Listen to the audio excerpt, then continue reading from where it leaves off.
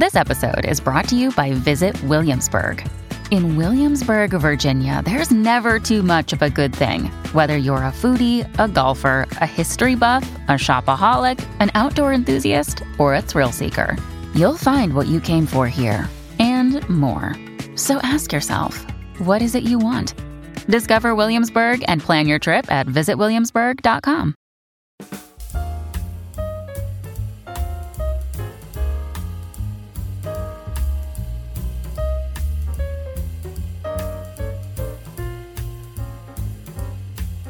We are here with the platinum-selling multi-hyphenate Selena Gomez, who is the star and executive producer of Only Murders in the Building, and the series co-creator, John Hoffman. They're talking about everything to do with the show, including season 2. Selena, your career evolution is remarkable. You take bold swings with movies like Spring Breakers, The Fundamentals of Caring, The Dead Don't Die, and you produce. And we'll talk about that in a bit. But when Only Murders in the Building arrived, what was it that you found appealing about it to fit in your canon? Well, to be honest, I actually related to the character in a lot of ways, from her way of kind of making new friends in unconventional places and feeling a little isolated and not understood sometimes. And then on top of it, I'm obsessed with true crime. Last night, actually, funny enough, I went to an escape room. And a bunch of my friends made fun of me because they're like, oh, now that you're on murders, you think you can solve it all? Because I just would like find little ways. So I just found this natural connection to Mabel, and it wasn't till later would I find out that I got to build the relationship with Steve and Marty naturally. So it was actually in real time. And you can tell through wrapping up season 2 that we've created such a synergy between one another. And that's how it would have progressed in real life. So it honestly feels like a family to me, and I feel safe and I feel able to do, new things with Mabel. And it was kind of a no-brainer. And plus I'm with 2 legends. And John, what made Selena a great foil to Steve Martin's Charles and Martin Short's Oliver? Was it a Diane Keaton, Louise Lasser sensibility? First of all, I love the reference. Right. But no, I would have to say, it was Selena Gomez. And it really was that. Like, I felt a direct link in my mind until we put everyone together that made a lot of sense to me about sort of going an unexpected route, certainly with those 2 guys, and then partnering them up with someone who would feel fresh and feel different. And the whole show is built on classic meets modern, right? So exactly, I can't be a more modern woman than Selena Gomez. So, and then when we talked, and the first time we chatted, Selena and I Zoomed together with Dan Fogelman, Jess Rosenthal, and we were completely enthralled. And she connected to it in a way that felt innate and just easy. And then I think the big question and curiosity for all of us was like, what happens when the 3 of them get together? And that combo led really, truthfully, because Steve and Marty are a well-oiled machine, but led by Selena in the first read-through of our script, because she was driving with her own natural comedic flair. And that's well honed. And I really recognized that early on when I saw her early work. And I was like, oh, she's got her own thing there. She's got a style and a way in which she lands a line, lands a joke, and there's not a dishonest bone in her body, which is pure comic gold. And that to me is what I saw immediately happen in our first table Zoom. And all of us did. The phones lit up after that first table read, and we were like, she came to play. And it was thrilling. I mean, you have the hard job, Selena, playing the straight person. That's where all the funny is. Forget about all the goofballs. I really enjoy it, I have to say. And again, life imitates art, because half the time I don't understand what they're talking about, and I find it hysterical. So I learned a lot. But yeah, no, there's such a good feeling about being able to be the middle ground in it all. And there's also this sense of like, not like a relief of pressure, because I know that I'm able to get to the grounded place, but it's so important to have what Steve and Marty are. I mean, they are incredible. So I just try to match up to them as much as I can. I'm just sharing an old story that Claire Danes, when I interviewed her years ago for Shop Girls, she shared this story about when she was working with Steve Martin. I said, did you learn anything from him comedy-wise? And she says, well, there was this thing, I was going in and out of a door, and he was just showing me the timing with it. And I was just curious, did you have those moments with these two guys? Not that you don't need any comedy lessons. I'm just curious. No, I welcome it. And if anything, here and there, nothing like crazy. They'll just suggest something, and we have such a great relationship where I'm like, no, I don't think that's funny. Or, oh, okay, I'll try that. And yeah, I'll even be honest and say, oh, I don't know if I could pull that off. And then they'll get me out of my comfort zone.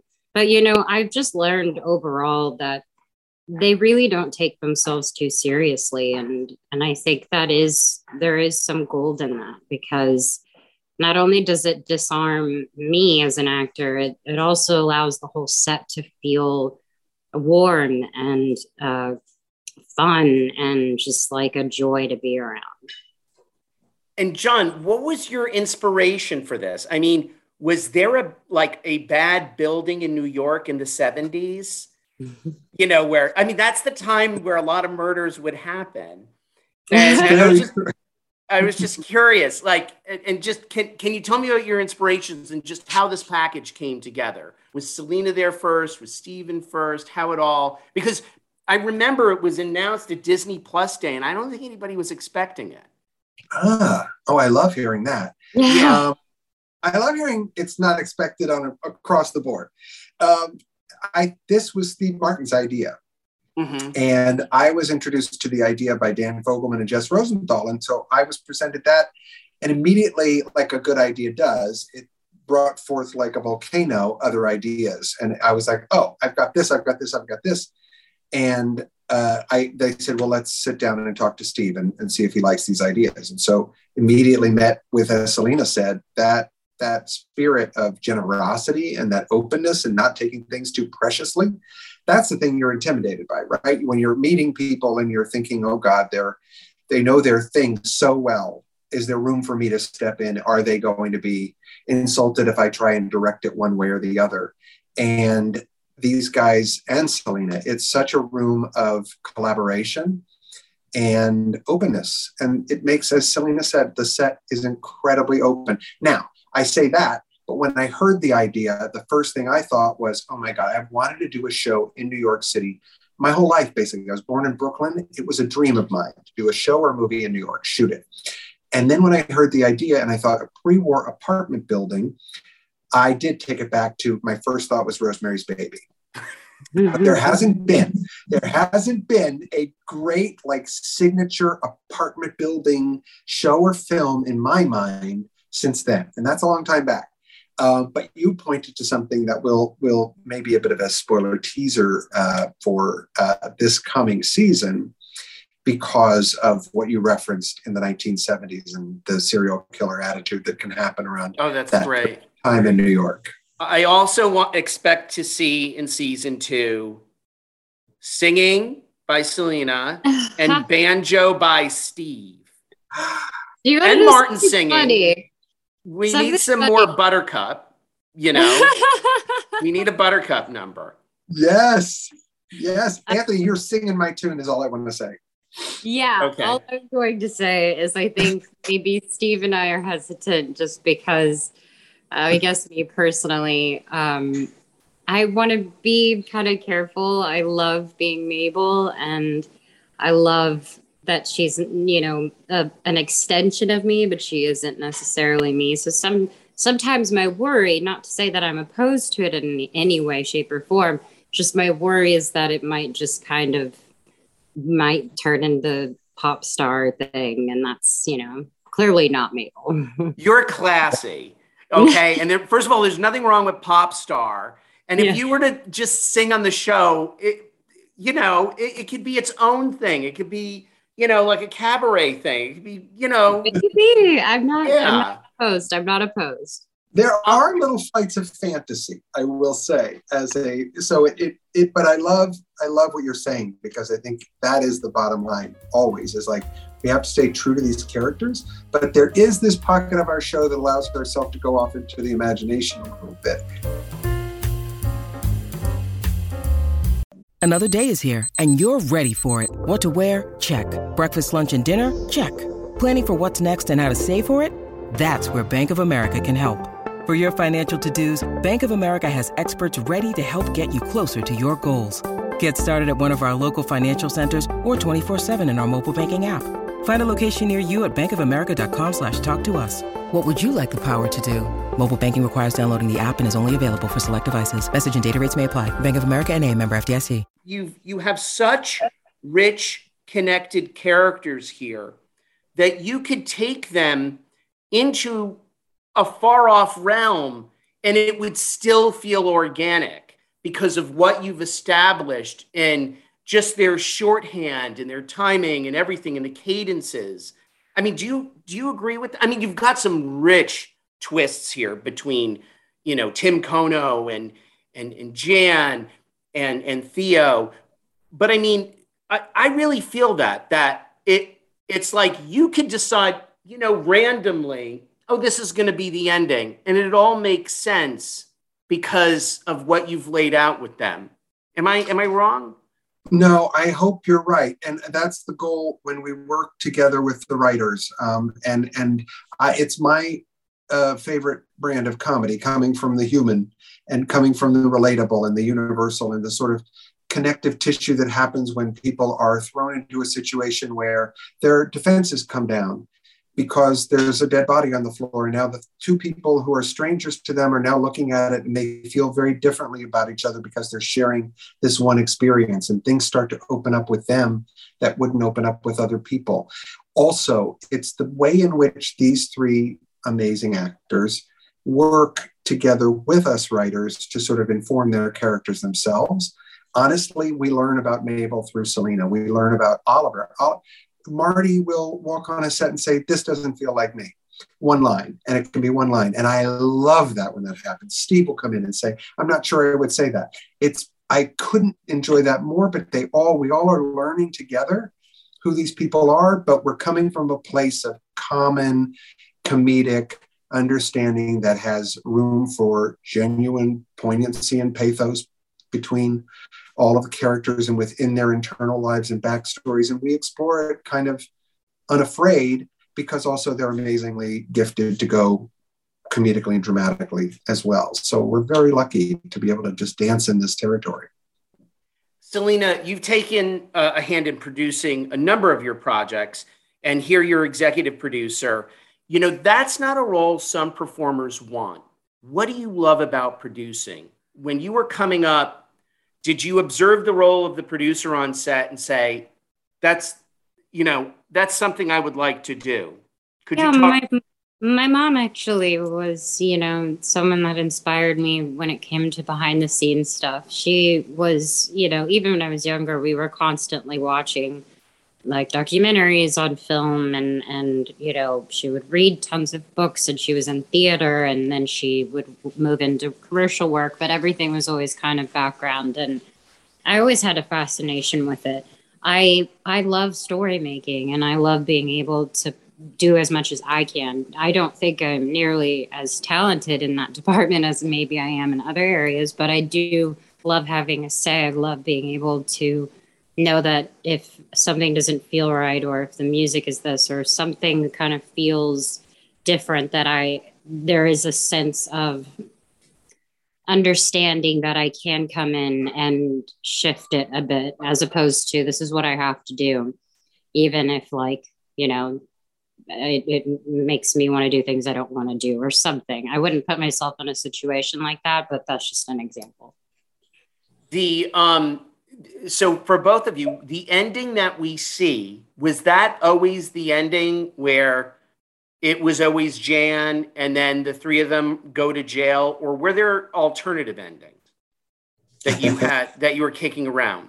Was there an option? The Mystery of Edwin Drood. Is that what you're saying? You went, no. Yes, exactly, precisely. How'd you know? What a fun show. Don't. No, or Clue. I guess Clue is the other one that did that, right? Yes. Yeah. It was very interesting. I will say this part. I did pitch this show to Hulu before we started rolling, before we did anything to get the green light. I pitched the whole season in general and the arc and the pilot in great detail. But by the end, one of the last sentences was, and so at the end of season 1, our 3 newbie podcasters have now become both the suspects in the main murder for next season and the subjects of a competing podcast done by their mentor. So it was that by the end of it. So it was well thought out structurally through that way, but things developed in the writer's room to make us adjust a little bit to who the murderer might be, and things develop, interrelationally with the characters. And that felt like when we get closer, when we discover Mabel knows Tim Kono and has a relationship with him, had in the past, that is a spark of excitement, and it makes it deeper for the audience and deeper for the character to feel like, oh my God, now it's not just they're, procedurally going about exploring a murder, there's deep connection. And that we felt was also interesting in our murderer in season 1 with Charles's character, and also with Mabel and with Oliver, because they saw what was happening and then they learned it before he did. And it's this feeling, and it's all about the emotional connection. So that's the thing that gets me jazzed, is sort of like finding those key points. Have either one of you decided which episode you're going to submit for Emmys yet? That's a good question. I don't know. I'm not sure. Idea. I have a vote. Yeah, with Theo, the Theo episode where it's all silent. That's my vote. I love it. Great. Season 3? Maybe? Yes? Okay. And anything else you can tease about season 2 are there some surprise castings that haven't been announced yet, or there are? You teased a little 1970s. Unintentionally. What's that? I said unintentionally. We have announced with you. No, yes, I will say, just from an actor's point of view, doing another season of a show that genuinely had the reaction it had is a little nerve-wracking. I got nervous because I was like, okay, how can I top it? How can I, be better? And what I've been saying to people, genuinely, even my friends, I'm like, with my full confidence in my body, this is a million times better than season 1. We've just got our characters down. We've just really have a really well blended cast, and it's so diverse and it's really fun. You're going to be surprised. I think people will be surprised. Agreed. What's next for both of you? I'll go. So I just finished season 4 of my cooking show, and I am in LA working on my album now. Oh, fantastic. There's no, do you think you'll do a tour soon or no? I am open to a tour 1,000%, but I obviously have obligations and things that I want to do. So when the time's right, it's not the top of my priority list. Okay. And John, aside from finishing season 2 in post? Aside, Anthony, from doing that, I do nothing but, I could not find myself in a luckier position with this show. So I've had development in for years with other projects. And what's sweet is when they start rising a little bit because of this good fortune we've had with this show. That's lovely. But my focus is making this, again, just stronger, better, always with this group. It's an amazing, rare air position to be in with this amazing collection of people. Okay, John, before we go today, yes, Selena knows this. There's something that I want, and maybe you can make it happen. And that's Selena Gomez in the Linda Ronstadt biopic, because you know she will win an Oscar for it. And you know there is a story for it. If you saw that, she just did a documentary a couple of years ago that went to Tribeca. And there's this whole story just about how she just survived and went from band to band to band and just became her own, her own phoenix. Yeah, you're not the first. I know, but it needs to happen. It has to happen. I could not agree more. And I'm like, every day I say to myself, Selena's got her range. Selena, yeah, she could do. Aww. Yeah, she's got her range. Thank you so much. And then the other thing I was going to say on that is, Selena, if you haven't listened to it, Pirates of Penzance. Yes. The soundtrack. She was in one of the Broadway productions. It was a very popular Broadway production in the 80s. You could probably go on whatever, Spotify or YouTube Music and find it. But she's on that soundtrack with Kevin Kline. And it was a departure for her in her career when she just suddenly decided, after doing all these pop albums, I'm going to go on Broadway. And it's fantastic. Oh, fantastic. Cool. Yeah, and do an operetta and sing to the sky with the soprano. Oh, it was great. And I think she increased her range during that. Yeah. That's so cool. I'll check it out for sure. Totally. Thank you both. Not agree more. I love that you brought that up. Thank you so much. Good. Yes. John and Selena, thank you so much. Of course, thank you. Thank you. Bye, Selena. Bye-bye. Thank you so much. Thanks for listening to this episode of the Crew Call podcast on Deadline. I'm your host, Anthony D'Alessandro. Make sure you subscribe to us on Apple Podcasts, Spotify, or wherever you get your podcasts so you never miss an episode.